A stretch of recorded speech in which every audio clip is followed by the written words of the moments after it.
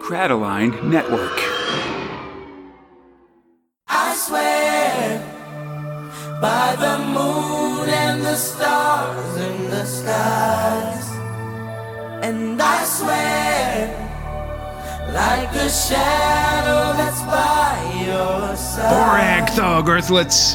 My name is Conrad, and this is the 291st episode of Space Spinner 2000, a podcast where we try to make sense of the UK's own galaxy's greatest comic, 2000 AD, 1 month of progs at a time.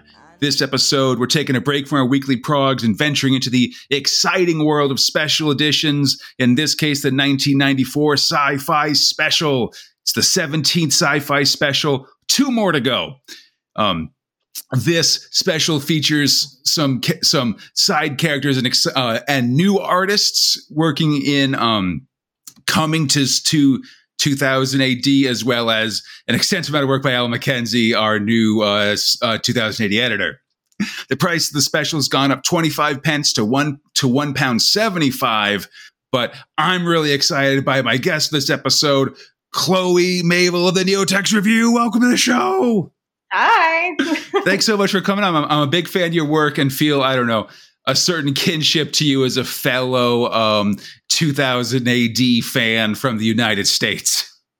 Yeah, it seems like we're actually pretty few and far between, so it's really exciting to find Absolutely. that connection. Can you tell us your history with 2000 AD, like how you came to it, and like how you're finding it, I guess?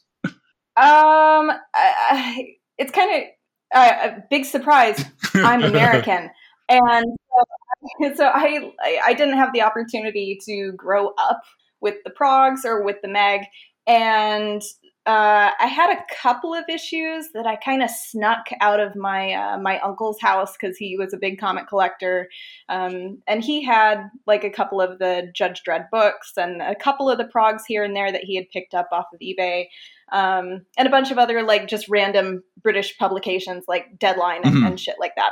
So, and then I kind of, fucked off of that and got more into American comics. And then I got into my 20s and I started dating a dude from Scotland. Oh my, how that does help. And so I've spent the past 10 years just becoming more steadily obsessed with 2000 AD and with Dredd and with everything that comes with that 45 years of history, all of the little weird minutia that goes into it. It's just so good. It's what's missing from so much of a lot of American sci-fi comics for me. I found it. It just happened to be on the other side.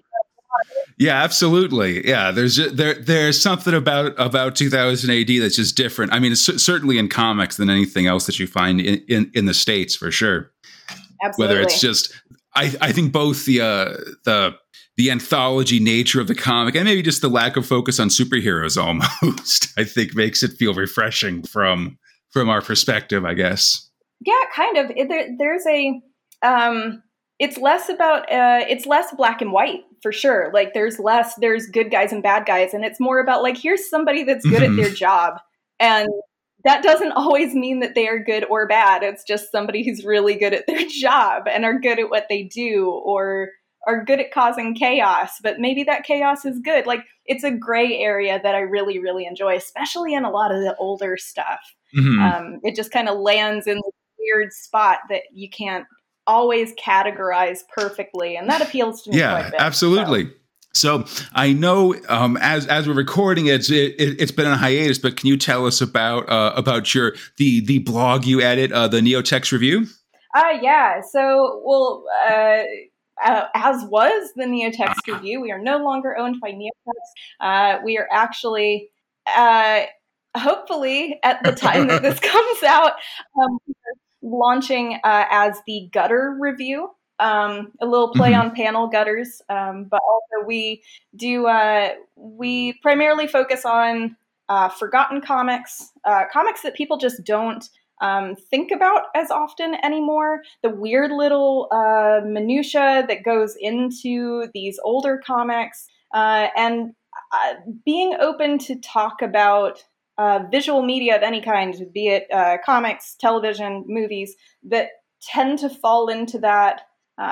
Similarly, what we were saying earlier, like a gray area, like talking about things that subvert expectations, are a little bit subversive, can be a little bit controversial, and how to have discussions about those in historical context and in ways where they actually matter in a contemporary light.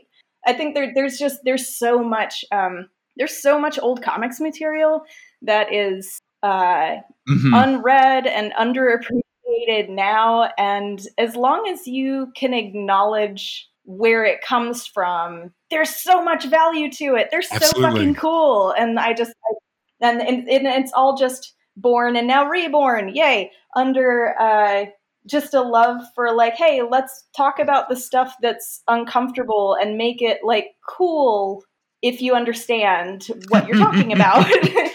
Absolutely, yeah. I know I've really enjoyed just some recent articles that are relevant to this show. I guess there was recently a big article about John Smith's work in 2000 AD and sort of the early and mid 90s sort of. I mean, Devlin was, of course, the big one, but we've recently in 93 had a real I feel like that whole year has constant John Smith stories that are really feel like they're pushing boundaries, I guess, or have some really interesting concepts of things.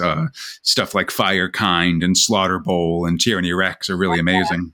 Oh, they're so good. Like I was super excited when you told me which special we were reading because it has the John Smith prose in it, and I was just like, "Oh shit, he has no idea what he's done." I mean, just to show that I'm a glutton for such punishment, I did look through the 94 specials to see which one had one by him, because my dude, yeah, no, he's one of my favorite writers for so many reasons, and I just think that he's just this absolute crackpot, and I am just I'm so gay and such a crackpot, and like I can identify with both of those things.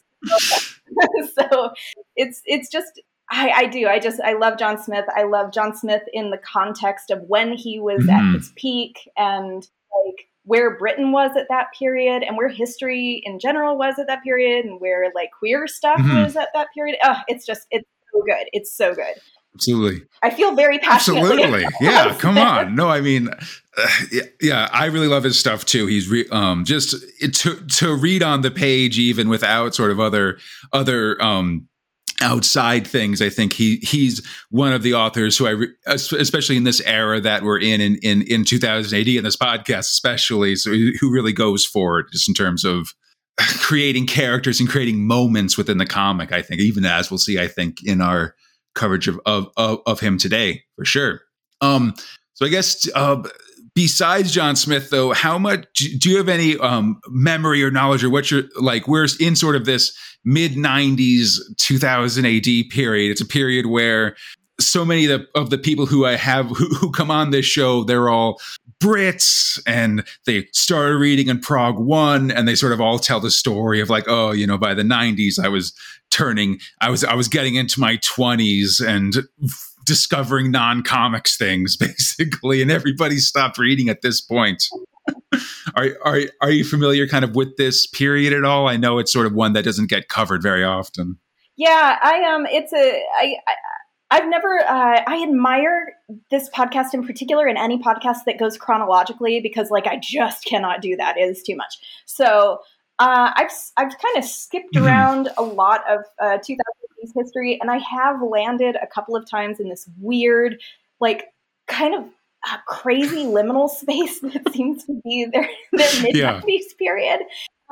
And I refuse to say how old I am ever in public, but like going and reading back some of this stuff, especially if you go like into the mid 2000s first, or if you start back in like the early 1980s and then you just jump right into the early 90s, you're like, well, what the fuck happened? That's very much my experience. I'll tell you, like we started from Prague 1, 290 episodes in. So it's very been on these roller coasters, There are definitely, it's a very swings and roundabouts sort of thing. I think there's some gems. I think there are definitely some gems. I also think that this is within the first 5 years of Mark Millar's career, and that has to be said.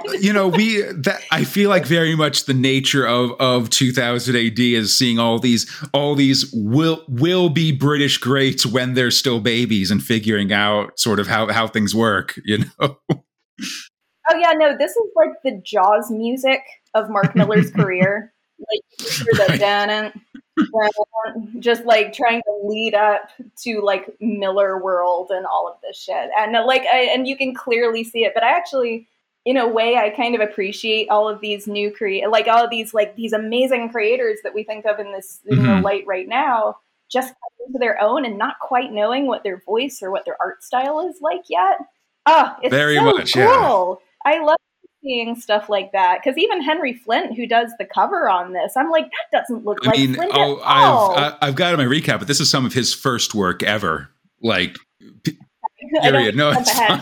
You know, it's totally. No, I'm I think we could start shifting into the special itself, I guess. Where as we're coming into this, we've just finished Prague 883 on the podcast. So April 1994, Friday of who we'll see in this special has just gotten back his biochips. We finished up Tyranny Rex and started with a new version of The Clown. And it's as you mentioned, actually, it's a very Mark Millar period, actually, because we've got runs on the last of his Robo Hunter run. He's doing The Grudge Father, and we just started Babe Race 2000 as well. Yes. Oh no. one of these ones that gets like when you're doing the rule of threes of why 2000 AD is bad in the 90s. You know, Babe Race 2000 is one of the thrills you mentioned, I think. Oh yeah, no, it's I have too many thoughts on Babe Race 2000. It's like, oh, that's in like such a like niche little corner of misogyny that for some reason I'm just like, yeah, fuck it's one camp, of these whatever. like I feel like so many like we've started having like references to like lad mags and things like that in the comic that become very like, you know, I was a teenager at the time. I sort of imply my own age and thinking back to this period of like, you know, when in the mid 90s when misogyny decided that it was time it had a comeback, you know, or something like it had gone, you know. Bring it back. We haven't had this for a while. No, it really was. It was like a whole period where it was like cyberpunk, but let's focus on the butts. Like, or even it happen. And even just like, you know, okay, now we're gonna have like a men's TV network, you know, magazine for men, all this sort of, you know, things that are continuing to this day. I feel like sort of the version of put this soap in a carbon fiber box and we'll call it the soap for men. You know, we've got to sort of sell these things specifically. Oh, we wonder why more like women weren't reading 2000 AD at the time. Like, I don't think we've even gotten to the point where it's actively hostile towards women. I think we're still building up to that. And I think that's under Dave Bishop, not Mackenzie. Oh yeah, but you know what? It starts to get fun again. I know I'm totally like my morality is really, really bizarre when it comes to when it comes to like this specific area in terms of like anything gender related and anything like related to queer culture and stuff, because looking at it in the rearview mirror, it's like, oh my God, this is all like in making fun of so many like women and non-binary folks and queer people. You just made it gayer. Like in so many ways, it's just the most anti-homosexual period is just impossibly gay. So I love it. And then, it's all good to view things in that historical context. That's super, super important. Like it can still be a problem, which it is. Like, oh my God, so much, because it's still echoing now. But like trying to put that problem in context is like creates part of the experience, and that is all. Absolutely. Yeah, I think it's just to think back on these times, I think it's interesting. Like, I don't know. For me, it's interesting to think back to remember, or I always have to remember that in the end, like the 90s is like 25 years ago or something.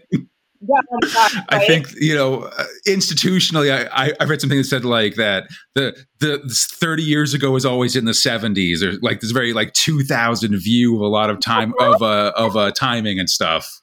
Like if you say something happened 30 years ago, you could imagine that involving hippies in the Vietnam War or something in my mind, at least. Oh no! Before I got on to record, I saw something got retweeted into my timeline on Twitter where it was somebody saying like, "Oh my God, what I wouldn't have given to be like my age that I am now in 2014. I would have loved to have been a teenager in 2014." What? And I was like, "Why? God, I have withered into absolutely dust. It's no good. It's. I'm getting us off topic. I'm sorry. No problem. Okay, so here we go. Front cover of the special. Character montage by young Henry Flint. Again, 1994 is when he really, like, is his first work. This is very early stuff here. And an example, I think, of how a lot of times these these specials are actually used, like, they end up being people's test runs a lot of times. Like, maybe a Future Shock or a Dread, but it's sort of because it's not going to be in the progs and stuff, they'll sort of take a flyer on young talent to work on this stuff. Yeah, I love this cover. I think it's fantastic. Like you can see, like the Dread in particular, he's always done a really good snarly Dread. And his line work, you can see like the scratchiness and kind of like rawness that he ends up developing like way down the line. But it's so good. His Dread looks like the baby version of what we see in like the current, Flint stuff. And I think that's fabulous. Yeah, I also like how he's got sort of a Dread crouching in the foreground. And because of his stance, also his shoulder eagle's in a really weird position, which I think is always an interesting take when people have the shoulder eagle move around sort of for your Dread style sheets, I guess. Yeah. And he also draws he's also got Friday and Sam Slade. He draws very alien Friday as well, which I think is very interesting. Yeah. It's very humanoid, but I kind of like that. It's different. I mean, I think it's an interesting point if you think about these genetically engineered super soldiers, like, and especially for the Friday version, which is very much sort of, I don't know, sort of a newer version of genetic engineering. The idea that they'd make some compromises to make them look less human for greater, like practicality on the battlefield or something like that. I think it's an interesting concept. Yeah. No, it's really cool. I do. I love and I can't remember for the life of me what this is the kind of nerd that I am. The kind of font that they're using for the sci-fi special portion of it, I absolutely live for it. It's the quintessential like 2000 AD. It's called Cyberotica or something similar to that. I'm sorry to any other typeface nerds out there if I get that wrong, but it's very like it's a good embodiment of that 1990s like we're living in the future sort of attitude that was very, very popular in that period, and it's just really cool. It looks very 90s. It lands. Absolutely. Yeah, and this is one of these ones that I also feel like is them going crazy sort of with very early Photoshop programs and stuff like that. We've seen evidence of that in the past of just like, all right, make it sideways, put it in this way. I should mention also Brigand Doom is sort of in the background, sort of hiding in the explosion there. I didn't quite get colored right for the image. Blends in, it's weird. Yeah, it's kind of cool actually. And then the inside cover is a very cartoonish Tharg welcoming us to the special, laying out the thrills to come, as well as teasing Flint taking over in Rogue Trooper in the coming weeks. And I don't know if you noticed, but all the there's the credits on the bottom, and they're all in this 2080 kayfabe.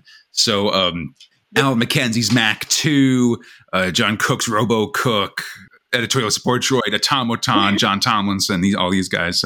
Steve McManus's Mac 1 overseer droid, all these guys. I miss that.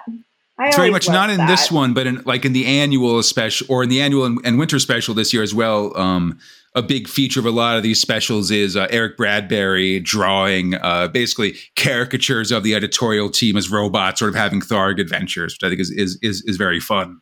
All of the little droid drawings that people have done throughout the years are some of my favorite things. Like the Alan Grant one is my favorite because it's just like, oh, you just made the most stereotypical little Scottish droid. All of them are real stereo. Like, I think there's a Massimo Bellarginelli one where he's like eating spaghetti as he's drawing, and I think the Carlos Oscara one, he's literally like fighting a bull and stuff. Like, they lean into him, you know. Yeah. So but great. with that, we're finally getting into it. So let's get going with Thrill 1, Judge Dredd. Sorry. It's a podcast thing. I don't know. Reverb later. Script robot Mark Miller, art robot Peter Doherty, lettering robot Tom Frame. So this story is called Mr. Bennett Joins the Judges. And I was wondering if you are familiar with British children's book / cartoon character Mr. Ben.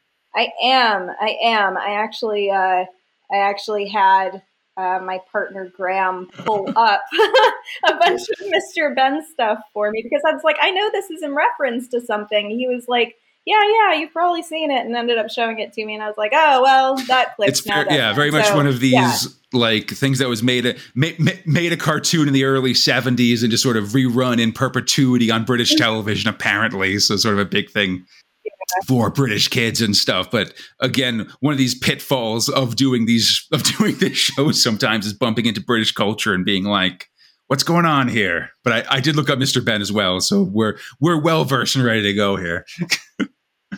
Yeah, in this case, Mr. Bennett lives a normal life, works in a bank, wears a suit, but livens things up by going to a costume shop and playing dress up, having magical adventures.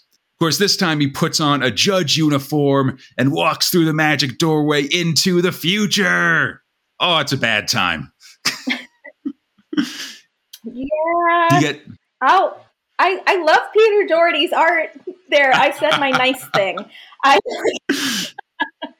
love Peter Doherty's art in this. Like, I think he's a really playful, really dynamic artist for this particular strip, which is good because I feel like this is extremely. This is very much like, again, written by Mark Miller and very much going for shock value, I think, in this era, you know. Sure. I reread this particular strip a couple of times because I kept thinking, like, I get the joke. I'm waiting for, he's, fish out of water sort of thing. And I kept rereading it over and over and over again. And I was like, why is this not working for me? Like, it's a clever little, throwback. And at the time it was like a nostalgic throwback too. Right.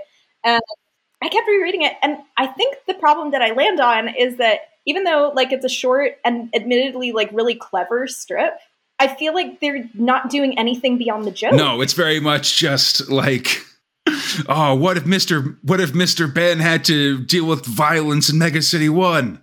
Oh, and then people were more violent to him. Oh, and then he noticed the injustice of the justice system even more. There's something kind of fun about that, but it's fun from an outside perspective because it's this young Mark Miller who is, again, at this point, probably only 4 years into properly writing professionally as a comic writer. And he's like, I'll show him. I'm going to take this beloved childhood character and I'm going to put him in with the judges. That'll show him. And with him getting executed. Come on. It has like big Todd McFarlane energy where it's just like, haha, no, Mom, I'm not going to clean my room. Sort of thing. And there's value in that. I also, sorry if I'm just kind of like rambling on.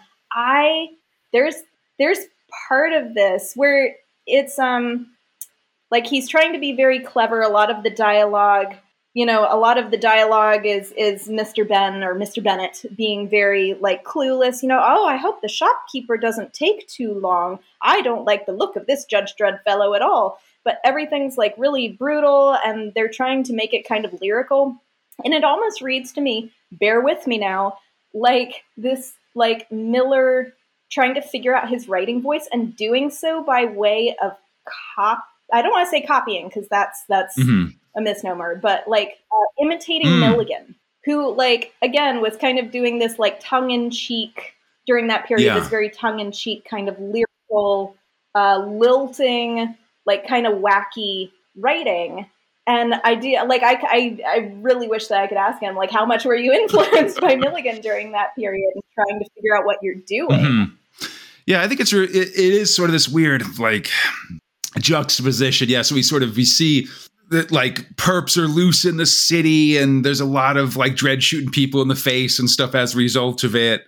Bennett sort of replaced Judge McKee, which is a reference to David McNee, who wrote the Mr. Ben books and stuff like that. That was fun. That was a cute little, little thing. Yeah, they sort of a bunch of judges split up after the perps, and Bennett goes with Judge Kestrel, who's a lady judge who gets her arm blown off by the perps, and Bennett doesn't do anything, just sort of stands around ineffectually until Dredd saves him as well. Very much ends up, as I appreciate, just in a they're hiding out in a disused fuel dump, so let's just blow it up. It's fine. and culminates with Mr. Bennett being identified as a Jimp, a judge impersonator, and Dredd just executing him on the spot. Jesus Christ. Yep, right in the face. I will say that this is something that's still a little jarring to me, I think, because like Dredd, like the summary execution where Dredd says the sentence is death or whatever, not actually as common in the comics as you might think, at least at this point going into the 90s. And so it's sorry, go ahead. I was just going to say, like, I do agree with you, because that's one of the more like unsettling parts of Dredd is when you actually see the fascistic power that the judges have in that specific regard. But I couldn't get over the what he actually says when he's executing him this time, which is fun and games zero to create permanently. And that was shit.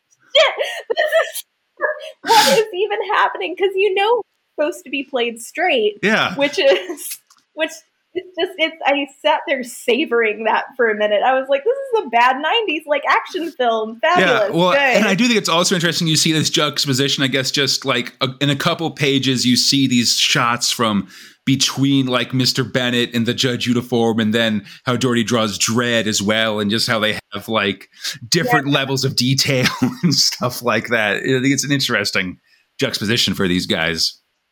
But yeah, Dredd blasts him away, and then the final coda is actual Judge McKee comes stumbling out of the magic doorway, and sinisterly or ominously, the shopkeeper gives him Mr. Bennett's clothes and says, like, "Oh, it's a whole new world for you to live in." Like, what's this guy's plan? Wait a minute. Oh my God, I had this moment reading that where I was like, Mark Miller has a knighthood. Like reading this, I was like, this was written by somebody that was knighted. Like, what? What is, because the ending, I'm sorry, I'm so giggly over it. I can't handle it, because the last panel of the shopkeeper holding up the thing is literally them going, do you get it? I think these should be about your size. And then just air horn, bam, bam, bam, just air horns going off into the night. Like, just like it's team of people putting this strip together, just elbowing the reader so hard. Like, do you get it? Do you get the joke? We made it funny. Do you get it? See, he's Mr. Ben now. Think about it. Please recognize how deep we are. And I'm like, I'm there with you, man. I got you. Oh, man. But it's fun. Like, I don't think it's a good strip, but I also think it's a great strip. Yeah, it's definitely like as sort of as dumb as it is. I think there's sort of fun stuff to go into for sure. And I guess on the topic of things that are also trying to be funny, and I don't know how well it lands, it's Thrill 2, Robo Hunter. Script robot Peter Hogan, art robot Simon Jacob, lettering robot Annie Parkhouse. Sam Slade, Robo Hunter, up against his greatest foe, the tax man. Or at least his angry accountant robot, I guess. Yeah. The eternal foe of Sam owes money he doesn't have. It's a mess. He and the accountant go back and forth as Hoagie, his robot sidekick, tries to tell him that they've gotten an urgent fax because even though it's the future, it's also 1994. And we learned that Barking Benny has the robot, convict has escaped custody, is headed our way. Hoagie does explain this as we see just a word bubble shouting the word revenge over and over again, gets closer and closer to the base until finally the wall crashes open and it's a big monosyllabic murder robot, not unlike Simon Jacobs' Armored Gideon as well. Yeah. Anyway, let's run. Oh my God. I thought this was impossibly fun. I love this because my relationship with Robo Hunter is my relationship with Robo Hunter overall is really, honestly, similar to my relationship with a couple of the other strips, where it's just like, man, just have fun with it. Just have fun with it. And when the people who are doing it stop having fun with it is when I start, like, it starts feeling like a slog. And I feel like this was them bringing back to what made Robo Hunter so much fun. I agree. I think Hogan does come at it in a comedic way that I think is very important for the Robo Hunter character, especially because Mark Millar was just going for action movie that just really seemed to miss the point a lot of the times. Yeah. And I do love Jacobs, he just does really good robots. You can't really go wrong with just big hulking robots, and he does it so well. Yeah, definitely. Yeah, I mean, as much as I relate it to Armored Gideon because I feel like, again, one word kind of goldish robots. This guy is fun. He's got, big gorilla guy. He's got rollers. He's got tank tread feet. It's fun characters, and of course, he's also bringing back. Doing his version on these Ian Gibson characters like Hoagie and Stogie and these guys. Yes, and there's just something really playful. I love the panel layouts in a lot of this because they do kind of break it up and break out of the boxes and kind of put stuff in between the panel gutters, and I'm a sucker for all of that kind of stuff. But also them having to run away from this big thing, and it's just, are you insured? Are you sure? Do we have insurance for this? Obviously, I can't afford insurance. And then it turns out that because of all the destruction, Sam's once again operating at a loss. And so he doesn't have to pay taxes anymore. Yes. It's okay. Destroy everything. Just run through everywhere. Just mess everything up. The more, the better. Runs through, breaks his CD collection because it's still 1994. Yeah. And eventually Sam yells at Hoagie to get all the guns, and he does, and starts shooting at the bot. And like you said with the panel gutters, every time he shoots, there's just a solid line of a thrack-a-boom explosion. We don't even see the gun fire. We just kind of it just takes up the entire world when the gun goes off, just in this one single line panel. I love all of the sound effects that they have in here. It's so much. I'm just a sucker for that sort of stuff. But it's so silly. Let's hope the cops show up to take a look at this so that we can tell them that it always looks like this. It's not that big of a deal. And it's very good. It's as fun as a comic strip about a guy and his bunch of robot buddies need to be. And it doesn't always have to be action all the time. It can be action, and you can still have a laugh about it. And honestly, that's what sells me on a lot of 2000 AD period. It's it can be this big, kind of outlandish, crazy futuristic thing. And humor is evergreen. Absolutely. Right? So even if a comic doesn't play to the sensibilities of the genre anymore, the humor will. And that's this Robo Hunter brings that point home, at least. Nice. For me. Yeah, no, I think it's pretty fun too. I guess I'm sorry. I think our editorial line in Space Spinners being down on Robo Hunter because we've been hurt so many times in recent years. I think I'm hopeful for this Hogan run. We've seen a little piece of it, which was actually kind of hurt by some secondary artistic problems. It had some bad lettering, and so that actually made it really hard to read. But I'm excited for just someone who's aware that Robo Hunter is supposed to be funny and primarily a comedy strip, I guess, as opposed to maybe an action strip that might have a joke or two or something like that. Well, I won't spoil it for you, but Peter Hogan, he comes through for the people, and it's very down to earth, and that's I've read some of it. Yeah, I've read like the first 1,000 progs or so, and then catching up through the podcast here. But at this point, all the stuff that I've read in my first run is getting very hazy in terms of like that last 200 progs. There's a lot, and I do really like how in this one it ends after the cops finally show up and take the bot away, give him a small stipend, which the accountant swipes right away. Sam gets 2 faxes, one to take out a chainsaw cyborg, and another one misidentifying him as 1970s glam rock band Slade. And offering him a job at a revival concert for 100,000 creds, which he immediately takes. And we see. Oh, sorry, go ahead. I just had this whole moment that splash page at the end where he looks like Noddy Holder. I was like, I want a print of this. I want to hang this in my house. Come on, feel your nose is one of the best. Come on, feel your nose. Exactly. With the platform boots and everything. It's a really, really good page to land on. And it comes out of nowhere. Just a total like Family Guy smash cut, basically. More or less. But it works. I think it's fun. Yeah, absolutely. It's exactly the kind of thing that a bunch of like crazy robots in the Robo Hunter world would do, because it's all a robot crowd looking at it too. They don't know that Slade would have died 100 years ago or something, Right. Exactly. All right. And so I guess moving on to more things that died years ago, or no, bringing back Blast from the Past, I guess. It's Thrill 3 Fast Breeder. Our text story, script robot John Smith, art robot Pauline Doyle. And this one's very exciting. It's a Strontium Dogs story. So just tales of mutant bounty hunters getting out there in space. And it is the least Strontium Dog story that has ever existed. And I love it so much. Oh my God.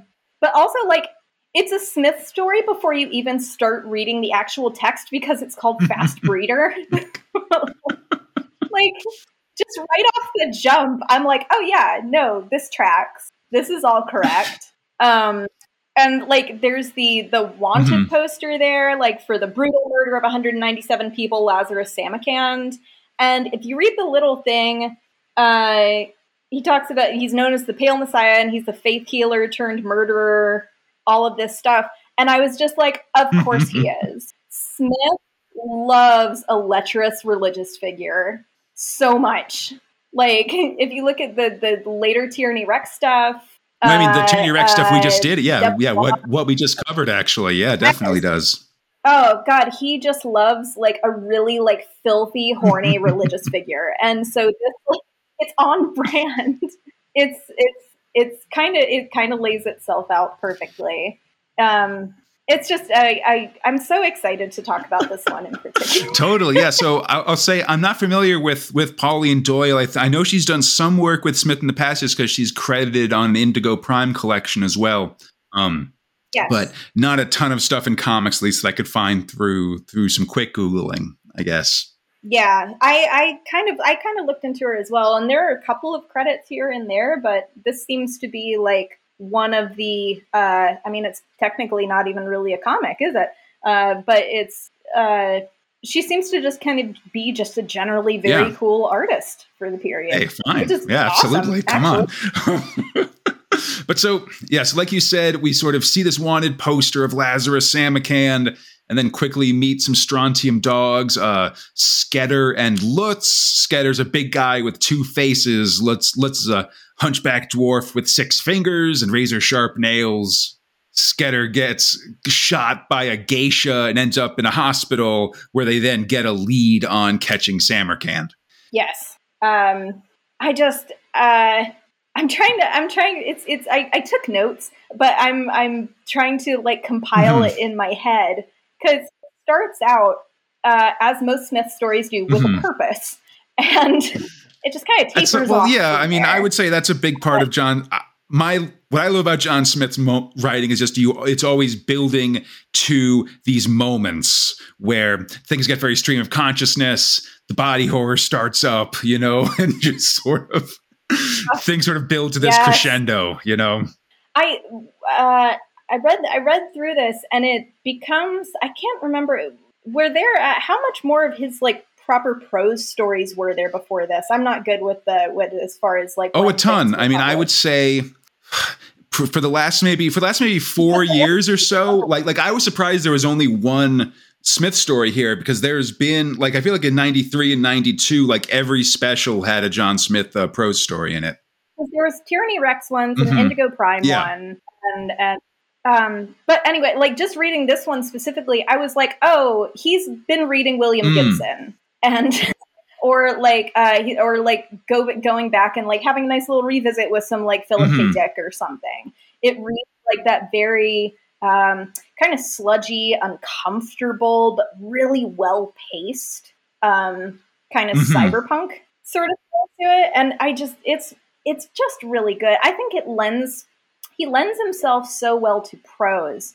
And I said controversial take here, because I am nothing if not absolutely mad for Smith's comics and all the amazing artists that he's been paired with over the years.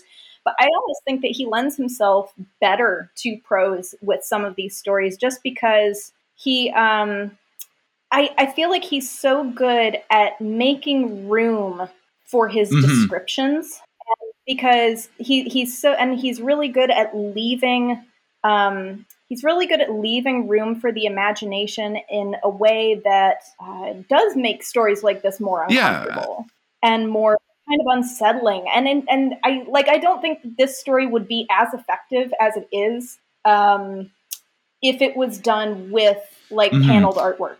Yeah, I think some of his real, I would say something that I think really sets him apart, especially in these, like I've read a lot of prose stories over the years in these specials and annuals of varying qualities. And what I really like about Smith is just that it seems like he's actually writing a story, I guess. A lot of times these prose stories can just sort of seem like they're scripts for comics with a few more adjectives or something like that. Whereas this actually feels like it's purpose written for this situation. Yeah, like he suggests things without actually describing. And that's, it's just really cool, especially on something like that includes body horror. I think leaving that little bit of room to kind of give you the sensation of what it's supposed to be instead of telling you what it is, adds that like itch under your skin that you get trying to read something. I wrote down here that it reminded me of the movie Slither. Have you ever seen Slither? Like I remember it. I don't think I've watched it in a long time though. Yeah, where... See, now I'm bothered because it was what's his face, who did all the Guardians of the Galaxy movies and all of that shit. Anyway, so but like this James weird Gunn. Yeah, sorry. Brainworm thing. James Gunn, thank you. It's very hot in my office right now. This brainworm has infested Samarkand's head, and it's kind of controlling him and telling him that like he needs to find a mate, because brainworms only they live for ages, but they only breed once, and they're trying to hunt down they're trying to hunt down this guy with this horrible brainworm who's desperately trying to find other brainworms to mate with. And I wrote down, so it says there's a male brainworm and a female brainworm, and combined to make a third gender that actually like creates the embryos and stuff like that. Oh my God. I have a little note here that just says, just let the brainworms have their non-binary American dream. because like the problem is that, like so many American dreams, it's built on the forcibly extracted pineal glands of innocent people. You know, like that's the challenge. You don't like. I'm just saying. I understand, and like I'm just. Who among us genderqueers does not want to just burst forth a bunch of inhuman little babies? So. I want to say, actually, so when we started this story, you said that it wasn't super Strontium dog, but what I actually love about this story is that this brain wraith is a Strontium dog villain. It's Johnny Wolf and Midden-Face McNulty fought a brain wraith in Prague's 415 to 420. Or 424, like with these scanners that the mutants use at the end and like vacuum guns to suck them up once they escape from people's heads and stuff. Which is impossibly cool. Like, what a weird, like... Absolutely, yeah. What I love about it is that it's taking, like, it honestly, this feels like John Smith also reading, just going over some old Strontium dog story. Like I've been given a Strontium dog story. What can I use, you know? And seeing this old one from 1985 about a brain parasite and being like, okay, yeah, no, sorted. I'm ready to go, you know? That one. I also, in true Smith fashion, too. So, like, the brain wraith is looking for its female partner, and it's controlling Samarkand. And here's where I have a lot of fun with this, because Smith knows how to make people people uncomfortable in a way that lands really well. And one, as an American reading this, it is very different. So, like, the Samarkand goes after this one girl who is working at a brothel, who is 16 years old. And as an American, I was like, ah! But of course, the age of consent in America is 18, where it's 16 in the UK. And so, like, that parses really weird across the water. But then what's better, either way, is that this guy is not attracted to this 16-year-old sex worker at all. His brainworm is attracted to the brainworm living in the 16-year-old brothel girl's head. And the level, there's layers of discomfort and like squeamishness that goes into thinking about that, where he's like, you have to try and fuck this 16-year-old sex worker. Not really. The brainworms just want to fuck. Like, yeah, and then you see him doing it, and there's a lot of like bone merging and feeder tubes involved and stuff like that. Yes, that's where the slither part comes in for me, where it's just like, tubes attaching, even the word tubes in relation to anything like feeding or sexual. I was just like, whoa, this is perfect. I love it. I should mention, actually, I really like a part where the Strontium dogs are like, we got to find this guy. We'll need a psychic. And a psychic just kind of shows up because they could tell through their psychic abilities, you know, like it's the joke of like, why do I have to call a psychic hotline?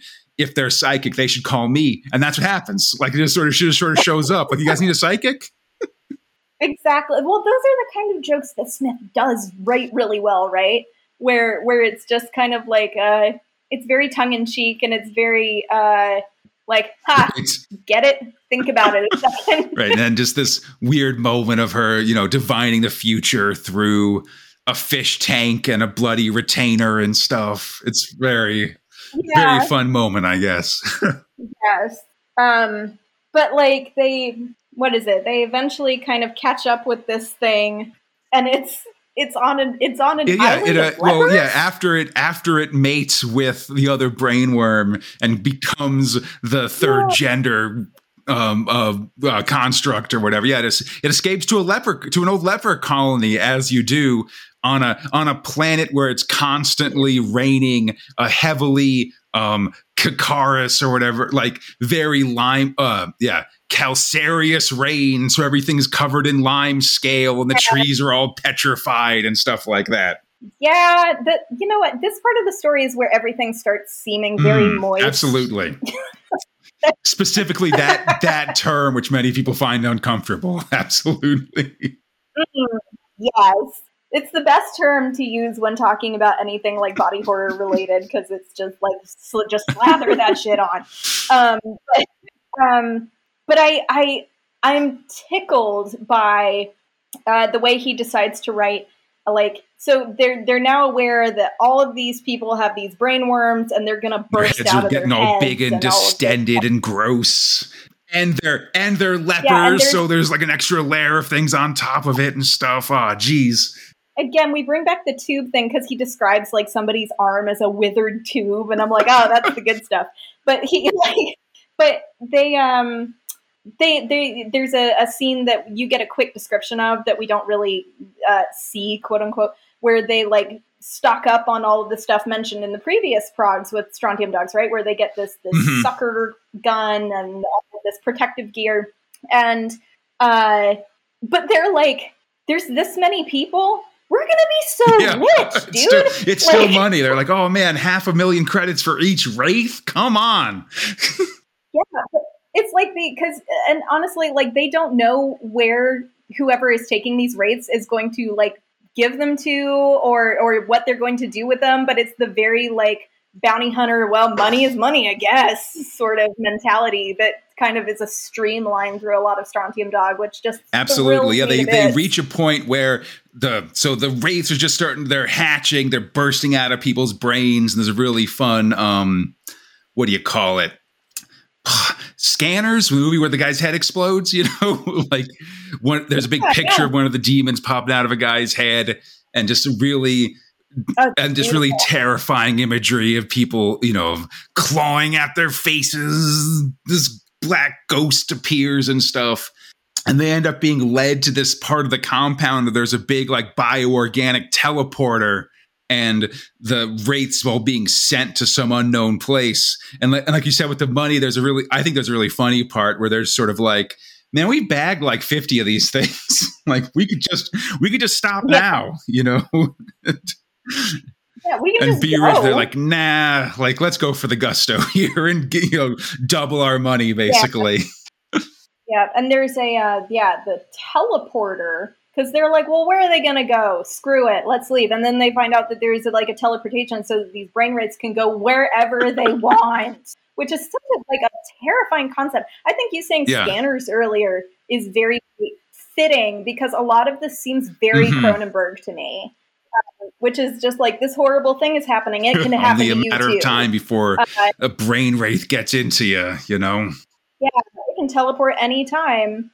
And there's, of course, like the absolutely gorgeous artwork from Pauline Doyle. The last image for this is this beautiful gouache painted splash page of somebody's head, like the top half of a man's head exploding while he has this really vacant expression. And it's just done in black, and it's so gorgeous. It's so pretty. And I was like, I wish I had a print of this.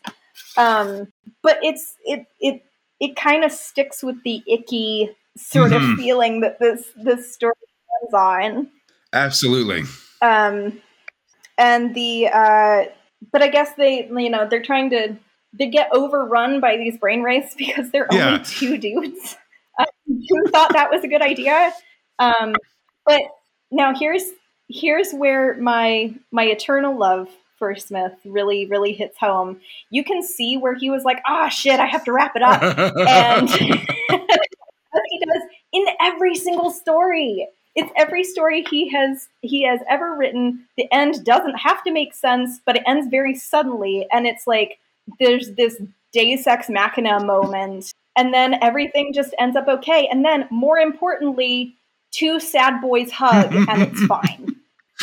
Because it ends with them like finally breaking through these like stalactites that are. It's that Sketter has two heads, and one of his faces basically has Black Bolt powers from Inhumans. You know, like, and they break that apart, and there's no more teleportation, so it's all groovy, fine. I guess. Sad boys hug and then walk off with 60 million creds worth of brain Wraiths. Good times. And I'm just like, But I actually really, really love, there's several stories where Smith kind of like wraps it up really quickly, but like, and everything's fine, and then boys hug. Which is really great. Now I was thinking about it, and I think this is the last proper story where Smith kind of ends like that, where it's this like things aren't good, but things are nice because I got to go home with my bestie and lots of money. Like there's something inherently, I'm reading into it, so everybody has to forgive me. It ends really gay, and I love that. I think it just ends like really, really sweet and really gay, which makes up for the fact that there is a 2000 AD ad at the bottom of this page that is super racist. Come on, 9 out of 10 Eskimos voted 2000 AD the coolest? Oh my Man. They just draw them with fuzzy parkas and slanted eyes. Good Lord. And it's 1984. Y'all knew better. It's close enough to the present that we shouldn't be doing this, you know. I was just like, well, what a way you had to publish it on that page. You know, okay, it's a weird period. fine. We just had a ton of, at the start of 94, there's a ton of like anti-Hispanic and Latino stuff as well. It's just like, oh, it's a lot. We're never free of it, apparently, you know. No, one more for the pile. Absolutely. I suppose. Listen, at some point, just like, this is, you know, come on, guys. We can be better than this. It's not super difficult. Yeah. Anyway, but the end of Fast Breeder, I really, really loved it. I think it's like weirdly touching. And it lands really abruptly, but in a way that you're just kind of like, huh. Yeah. All right. And I think they sort of, you know, they set up the second face enough, sort of pops up. You're like, oh man, like he's doing stuff. That's awesome. And yet again, you know, just sort of bros being pals, always a good end. You know, I don't know. I appreciate it. Yeah.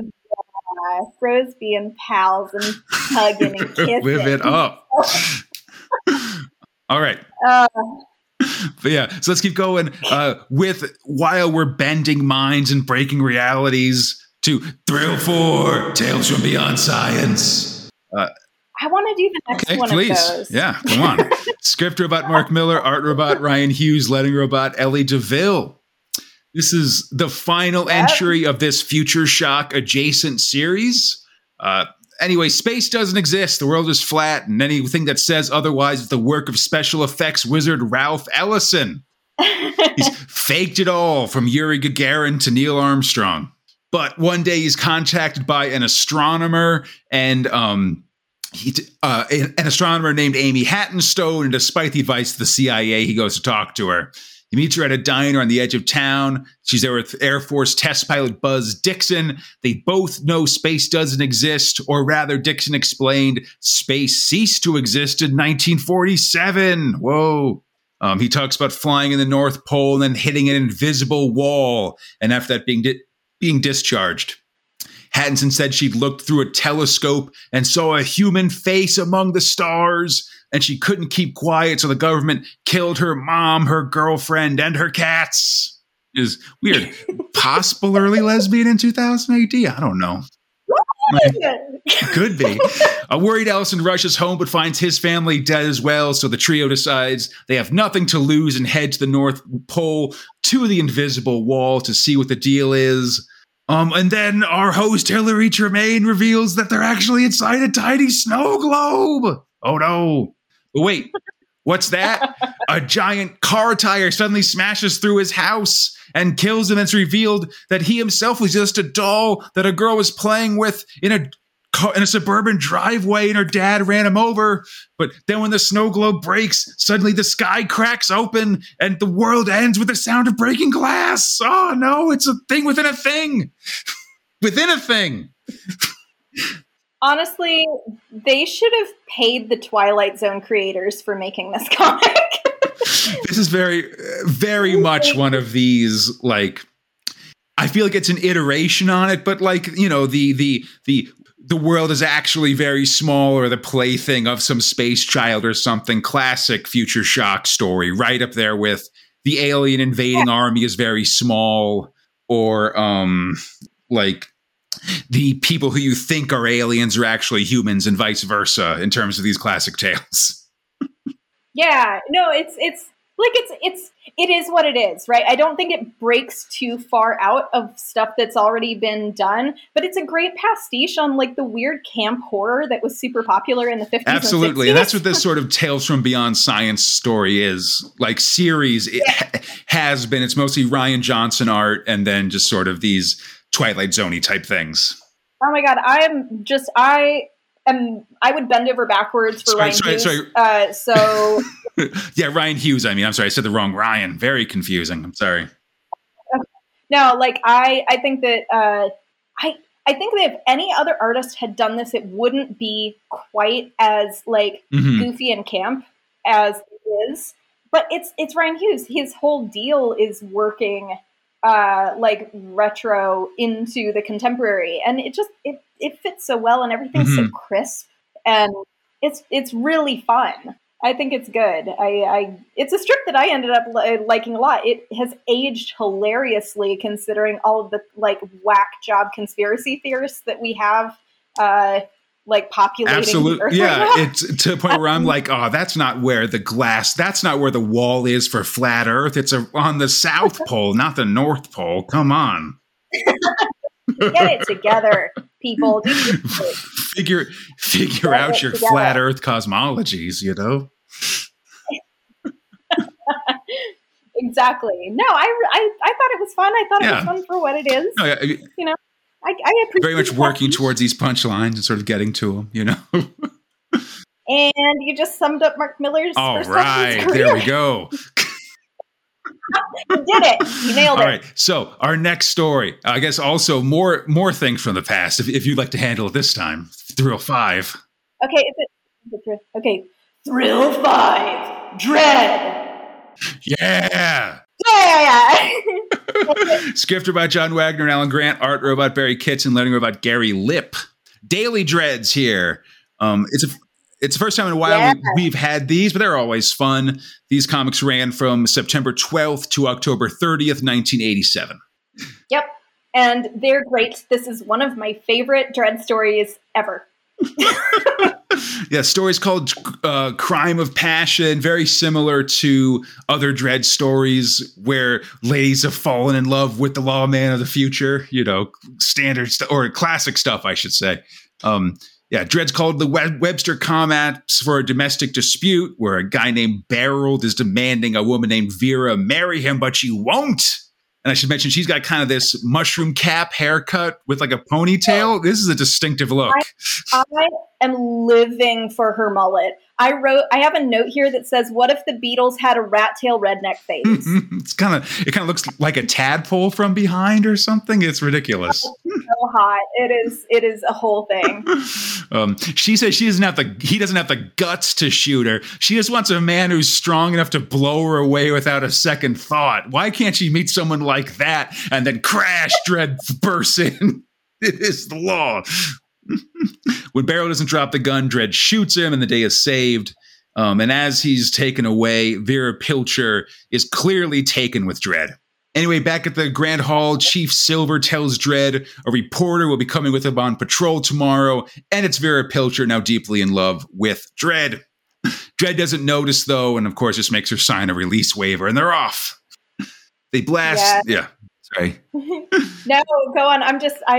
This story makes me laugh so much. Totally, yeah. Well, and because the daily comic, you know, it's at this pace. There's five comics per page, so it just kind of keeps going very quickly. Here, the weird part is, I feel like when you collect daily strips like that, a lot of the times they don't fit together this well, and it fits together like a perfect little puzzle, and it is so like quickly and funny, but like.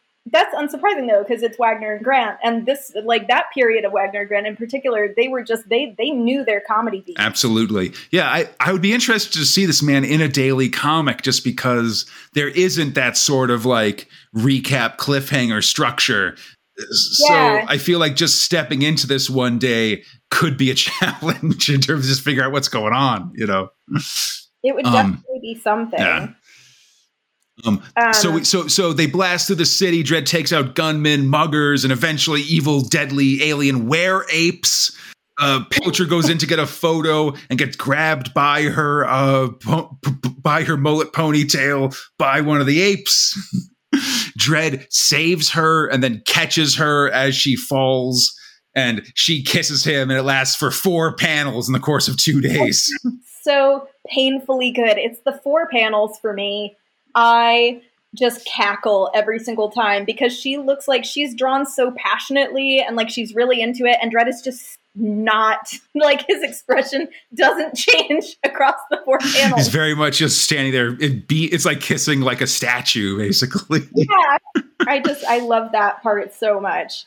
Totally. Yeah. After he kisses, Dredd pushes her away and threatens to arrest her for assault, which is always my favorite Dredd thing. When someone kisses him, he's like, "That's 6 months in the cubes." She asks him out to dinner, but he says no way. Of course, there's only one love in his life, the law. But she's undeterred, calls the Justice Department to talk to Dredd. Her boss says it's affecting her work, and she starts to cry. She might as well be dead. Climbs out a window, and Dredd gets a call of a possible leaper asking for him. He arrives on the scene, explains the situation to the other judges who joke about anyone falling in love with Dredd, and then he heads to talk her down. When tough talk doesn't work, instead he says that he actually does really love her and care about her and stuff. She asks if he's lying. She says judges can't lie. When she comes in, he just grabs her and says, like, "Of course I don't love you. Get out of here." She's like, "But you said you don't lie." He's like, "Yeah, I lied about that too." I like that too. So she responds by grabbing Dredd's lawgiver. And of course, I appreciate just the history that, Kitson knows that Dredd's gun is in his ankle holster. So she pulls it from there. And it's a standoff like the one at the start of the story.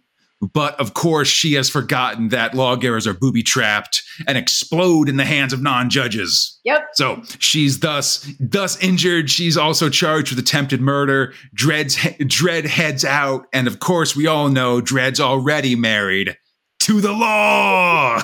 Yes. This story is so much fun because it's very much the early days of like thirsty internet culture of like, oh, hit me and fuck me. And like, it's very that. It reads like that to me. Mm-hmm. But it's also because everybody, like, Dredd is basically played as like this asexual icon, which Tom Shapira has written a wonderful piece about, and everybody should go seek it out because it's impossibly good. But it's played for laughs for obvious reasons, but it's not something that I think any sane person, aside from maybe me, because I'm a horrible pervert, thinks about. Where, oh, of course there are people that have like judge fetishes in Mega City 1. Oh yeah, like of course they do. Like it's the same reason why a bunch of people have like other super problematic fetishes, like Nazi uniforms and shit like that. The most fearsome figures inspired desire in some people. So it's kind of cool to see that. I don't know if that's a terrible thing to say. There's a Dredd mega special, or maybe one of the specials where there's a story by Shaky Kane about a lady who is using like virtual reality to like have a judge have sex with a judge in a fantasy as well. No, I haven't read that one. I'll link it to you. Yeah, we've covered it on the show. It's got some other weird stuff in the end, but that element of it is really interesting. Also, I took the most unhinged notes trying to read through these, and I put like the Vera Pilcher, "Didn't I shoot your boyfriend last week?" I was like, this is the weirdest dystopian cuckold fantasy. Like, amazing. And "Didn't I shoot your boyfriend last week?" And she's like, "Oh, yes." So, and I don't know how to cope with that. But on a more serious note, one last little thing. I think that Kitson's Dredd is killer because he is staring down Boland right in the face. He does a great, like, very sneery Dredd. Absolutely, yeah. I think he does he's got a really good, like, baseline Dredd, I want to say. Like, a Dredd you can set your watch by, if that makes sense. Pretty much. like he has a really good and I say standard dread, and that sounds like very disparaging, but I don't mean it to be. He sounds. Yeah. I say sneery dread, like he looks like he's having a stroke, but it's fierce. But I think that's a good thing. I don't know. I really like the art in this. I think it's super fun. There are a couple of panels that are very manga-like to me. Especially when he's like, I lied about that too. I'm like, oh, that's a fucking manga panel, like an evil villain manga. Oh yeah, well, because it's got the reflect, like he's all in black except for the reflection of his visor. You know, the evil anime glasses. You know, it's so cool. Like just the lightning bolts from the shine of his visor. Oh man. Yes. All right. It's perfect. Very cinematic, which means we can quickly go to Thrill 6, frame by frame. Which is just a quick feature, kind of self-indulgent by Alan McKenzie, a rundown of movies and TV shows based on comics from the dawn of film to 1994 or so. So self-indulgent. Like, he was just like, I'm going to write something that makes me happy. That's right. And of course, hipster Alan McKenzie hates everything except for things that would be very hard to find. Like, I think the only thing that gets unabashed praise is like Shogun Assassin or something like that. Yes. Which is really, I mean, respect, I guess. But feels like very like you wouldn't have heard of this, you know, and that's why I like it almost. Sure, but it's there's like a special kind of it is. It's very like low key gatekeepy. Absolutely, and yeah. It's really funny because it's all stuff that's like super easy to find now. Because it's just like, oh, this hasn't aged well for you, has it, sir? You just look like a little bit of a jerk because I can pull this up on my TV right now. And but it's I think it's fun. I don't really see the it felt like a little bit of a slog in the middle of an issue. Yeah, absolutely. I mean, so many of these text pieces are, for sure. Yeah. I do think it's kind of interesting as a time capsule just of the state of comic book movies in 1994, I guess, like only a couple years before comic book movies, you know, superhero movies and stuff kind of take over film, I guess. Yeah. It was, there were some good ones. Yeah. Listen, ups and downs, a conversation for another time, certainly. Definitely. You know. But that takes us getting to the end here. Speaking of Alan McKenzie doing self-indulgent stories, it's Thrill 7, Brigand Doom. Doesn't your throat hurt doing that so much? I mean, we did a 24-hour marathon about Star-Lord, and I did the voice for the first episode, for the first 2 episodes, and after that I just stopped because I would have died, you know. You need like a little bag of Halls next to you. I'm fine. It's exciting, you know. Come on, we gotta give these thrills their due. Script robot Alan McKenzie, art robot Dave D'Antichi, lettering robot Annie Parkhouse. Not a special without Brigand Doom, of course. Will be in all 3 2000 AD specials this year. And I like this watercolored art by D'Antichi, although I gotta say the harsh black and whites are why I fell in love with Brigand Doom. So this color version sort of feels less to me. Really? I actually don't get me wrong. I agree with like the starkness of the black and white was kind of the perfect landing point. Just starting to read it, but oh my God, when I saw that Brigand Doom was in here and I went and scrolled through it and it was entirely in color, I was like, oh my God, how ridiculously pretty is this? I mean, again, it's just that it's different for the character and stuff. I really love these, like this watercolor look is really cool. I think like it is different than things that we've seen that we're seeing elsewhere in the comics, like just a different way of getting painted work in here. Yep. It's really weird. It's this came across to me as a very it's kind of like a Robin Hood story, right? Like it's a 2008 version of V for Vendetta, which is kind of ironic, but like it's the populist hero story.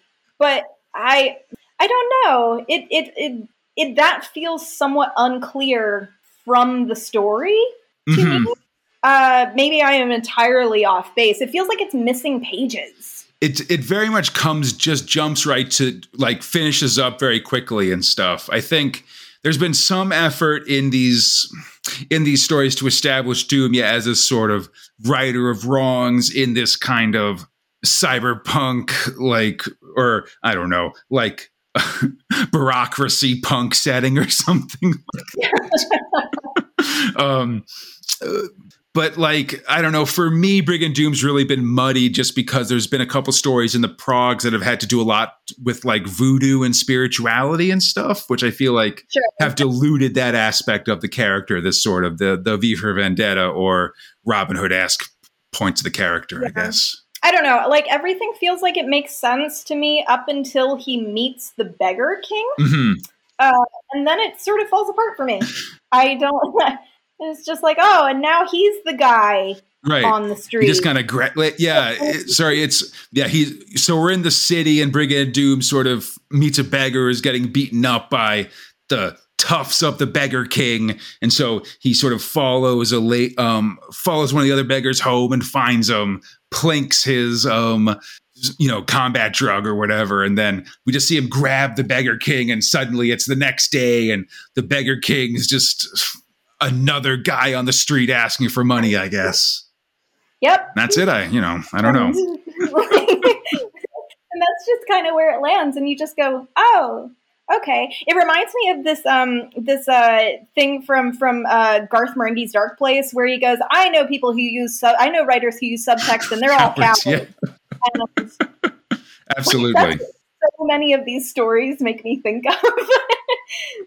I mean, it's very like, on our show, we've got kind of a joke of you took the subtext and just made it text, I guess. Like, there's no reason to hide, just come out and say it. It's fine. Why have media literacy when I can just say it? Yeah. Let's just get it out of the way. Let's just handle it. I only got 6 pages, gotta get it out there. No room for interpretation. And that takes us to our final story, Thrill 8, Rogue Trooper. Script robot Steve White, art robot Henry Flint, lettering robot Annie Parkhouse. And this is our first full thrill by Henry Flint in the podcast. Of course, going to do a ton of stuff. In 2000 AD in the Meg, Zombo, Shakara, Proteus Rex most recently, and then tons of Dread and other things like that. I'm so I said it at the beginning with the cover, but I am just ridiculously in love with early Flint. I think it's very there are a lot of panels in here that are very they look very street art inspired to me. It looks like 1990s like hip hop culture street art sort of thing. There are a lot of like unique angles, like even just the second page where there's an explosion right behind him and like his nose is like half the size of his mouth, or like his like, and it's just all these very bizarre like angles, and he's playing with proportions in ways that were really, really prevalent in like more like urban street art and stuff like that, at least in America. But that's my 2 cents. I think that Flint carries this in a pretty big way. But so does Annie Parkhouse, honestly. The lettering, like, Annie's the best of the best. But I think her lettering makes a lot of difference, too. Yeah, there's some really fun stuff just, just as we see all these guys, like, all these guys talking around and stuff like that, very sound effects and stuff. Also, this is sort of the debut of Friday with biochips, I guess. We've just seen them get them in the prog and sort of the first sort of full adventure with them all in place. It's because what was it? There was like this is the post reboot that they did in 1990 or 1991, where there was no biochips and he was all alone on his own. And then it's still before they kind of go back to the fan standard of what Rogue Trooper is about. Yes, yeah. I think there's like. Eventually, like, sorry, spoilers, I guess, but he'll bump back into Rogue and the other biochips and Venus Blue Jeans, I think, at some point, and sort of all start hanging out together, I guess. But yeah, so the timeline is you kind of in like 89, you've got this War Machine story written by Dave Gibbons with art by Will Simpson, and then which I think is really amazing, but then kind of downshifts to being written by Michael Fleischer, who's not as good a writer for this situation.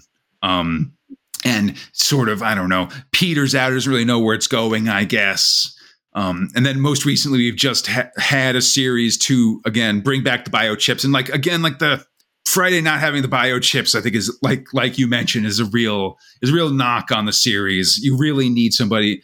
Yeah. These characters need people to talk to, I think. And I think you can tell that it's kind of when they're trying to bring that in, because the story's interesting enough. I mean, I got to tell you, my relationship with Rogue Trooper is very hit or miss. Sure. And it does. And I think much like every other fan, to be perfectly honest, it all ties back to like, what are you doing with the character? Mm-hmm. And like, how is the character playing against himself and about the environment around him? And this is still in that period where they're trying to get back to the happy standard, but they still want to try and make it different enough. And the whole story kind of lands for me in this place where it's like a lot of things are happening and you can see a glimpse of what is going to come, but nothing actually happens in this story. There's lots of kaboom and there's lots of, look, we brought it back, and then it just sort of stops. And that's fine, but it doesn't inspire confidence.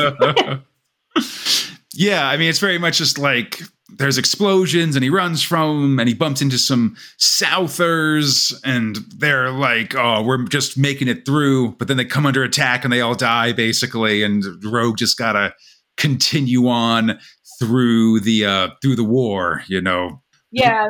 And you know, just back to wandering the earth like Kanan Kung Fu, essentially. Classic Rogue Trooper stuff. Yep. It's but it's so pretty. There's so much good lettering, and like there's a big explosion, like half page that's just going. Whoosh. Yeah, that's great. Gorgeous. Love to see it. No, it's this whole special, but this in particular seems to highlight what 2000 AD was in 1994, which is a weird middle space, and it's not bad. It's not a bad middle space, but it is not a particularly good middle space either. Right. It's a very wobbly sort of area, and there's so many good parts to just this short Rogue Trooper thing, and it's good to see Friday back with his buds, and having somebody to play off of, which I think is really necessary for the character. But I don't know. It didn't do a lot for me. But then again, like the Rogue Trooper continuity is an utter fucking enigma to me. There is just so much. I mean, I know there's a lot of stuff that I'm not even aware of yet, because you start getting Jaeger in there and all these other sorts of like, you know, Tales of the Traitor General or whatever, and there's a lot going on for sure. Yeah, it's fine. That seems to be the theme of what I'm saying. It's fine. But I like it, and I'm glad to see Henry Flint. Like, again, I love seeing the evolution of artists, and it seems like he's doing. You can see like the really kinetic nature of his work starting so early, and it's so good, and it just gets better, and it's really cool to see. It's nice. Absolutely. Yeah. And so that's our last thrill. The special ends with another character montage by Mark Harrison. Same as the cover, actually, because it's Dread, Friday, Sam Slade, and Brigand Doom with a fiery background. But this one's a little bit less action-packed. Most of the lads are standing around, only Friday sort of in a combat crouch here. This one actually reminds me a lot of the like Vertigo covers that DC was doing during that period too. Very like lots of painting, lots of shading. Like, it was highly stylized character portraits, and it's kind of killer actually. All the muddy, like kind of bloody looking background is great. Mm-hmm. Yeah, definitely.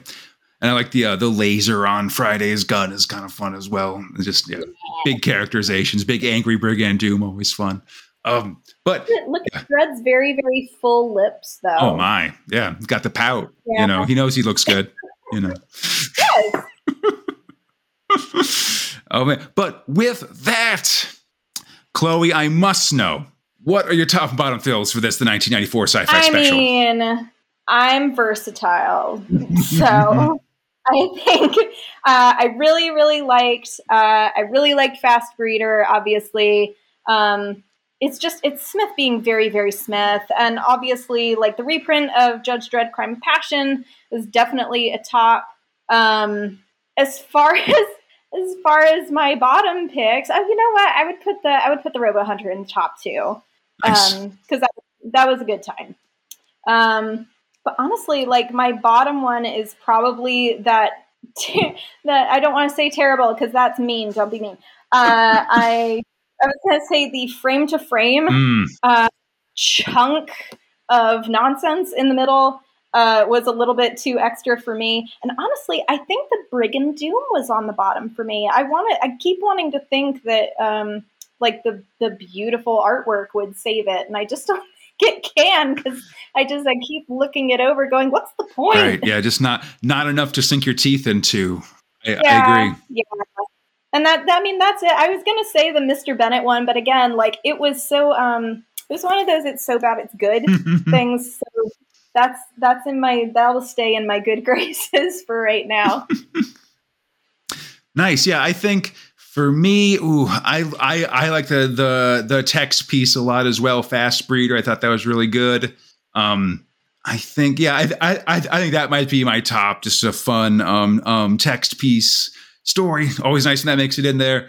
For my bottom, I mean, I might go with you and say Brigand Doom, although I also wasn't a fan of the Judge Dredd story, just because it feels like, I don't know, it definitely feels like someone who's trying to freak out the squares, basically, of just like, you know, like, what if Dredd shot your beloved childhood character in the face, huh? How about that? Like, okay, like, this seems like effort to freak me out, you know. So it takes something away from it, I guess. With Miller, was this before or after the Summer Offensive stuff? This is, I think it was after. The Summer Offensive is summer '93, so we're in the heart. So we're after, but like, yeah. So, you know, I mean, we had the third Big Dave story earlier this year and stuff like that, you know, so we're sort of, you know, listen, we're trying, like, it's recovery. Yeah. Well, it's the, you know, we're still very much in this first round of fighting against the PC establishment, you know, like, that term has finally started to exist, I guess. Yeah, that is definitely something that people were doing during this period. And that, God, I think every comic publisher had their rogue guy who was out to change comics. Right. And I think it's just very, very something that will, of course, continue under different names, sort of, you know, had been happening and will continue to happen, I guess. But sort of, you know, something that I feel like the specific terminology, I think, places it in a specific time, in a certain time, I guess. Yep. It's the don't be a square, little mama, you know? Speak it to the man. Awesome. And so can you tell us where to find the Gutter Review? You can find the Gutter Review at, surprise, thegutterreview.com. You can also find us on Twitter at The Gutter Review. Or you can get a hold of me at Punk Rock Mom Jeans. The rock part does not have a C in it because that was taken. Oh, man. But that's it. You can come and read all of our unhinged stuff there. And I hope everybody enjoyed the show. As always, you can find Space Spinner 2000 on iTunes, Stitcher, the Google Play Store, Spotify, or our podcast site at spacespinner2000.com. Feel free to contact spacespinner2000 at gmail.com, on the 2080 forums, or our Facebook or Twitter pages. On Twitter at spacespinner2k. For everything else, look up Space Spinner 2000, and we should be there. And why not drop us a rating or review wherever you're listening? Helps out a lot. This show is brought to you by Steve Green, Robert Hardingham, and your friends, the 2080 forums. If you'd like to join them and help support the show, we'd appreciate it. Please check out our Patreon at patreon.com/Crataline. That's our podcast network. There you can support the show and receive a ton of excellent rewards, including advanced episodes. Then come back next time as Babe Race and the Clown roll on. Luke Kirby continues his adventures in hell. Dredd heads into the cursed earth and then under the flooded Hall of Justice, and Bradley returns for more fairy tale adventures. And until then, I'm Conrad, there, Chloe, and we are Space Spinner 2000. Splundig Verthrig!